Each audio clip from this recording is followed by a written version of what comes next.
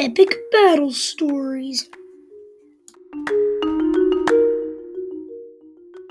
In this episode, the fighters are Wolverine against Iron Man. Iron Man's weapons are repulsor blast, unibeam, and smart missiles. That's some good weapons, but Wolverine's powers are his claws, superhuman durability, superhuman stamina, and healing factor. Repulsor blast is a quick-fire blast that deals little damage to opponents. Unibeam is a heavy damage-dealing weapon that needs to recharge over time. The smart missiles target weak points. Wolverine's claws grow out of his hands and do a lot of damage to opponents. Wolverine's superhuman durability allows him to take more shots without getting hurt.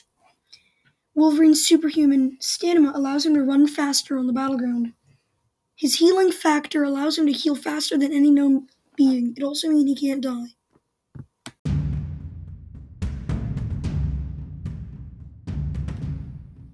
Let's see them on the battleground. Iron Man looked over the wasteland of Hydra agents. He hears rustling leaves behind him.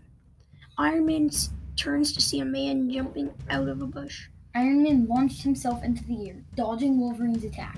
Iron Man charged up his unibeam and shot Wolverine in the head. "Ha! Guy didn't even touch me," Iron Man said. Iron Man eventually went down to check out Wolverine's claws. He held Wolverine's hand out and noticed blood was flowing. Iron Man said, "How is this guy still up?" "Oh!" Wolverine hit Iron Man in the lower jaw. Iron Man quickly took flight and released his smart missiles. They targeted Wolverine all over but couldn't hurt him. "This is going to be harder than I thought. I gotta go get the Avengers," Iron Man yelled. Iron Man flew to the top of a tree and started calling the Avengers. Just then, the tree fell, crushing him. "I need help!" Then Wolverine ran full speed at Iron Man and sliced him.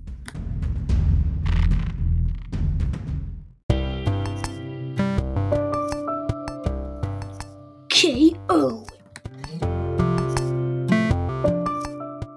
Looks like Wolverine managed to beat Iron Man.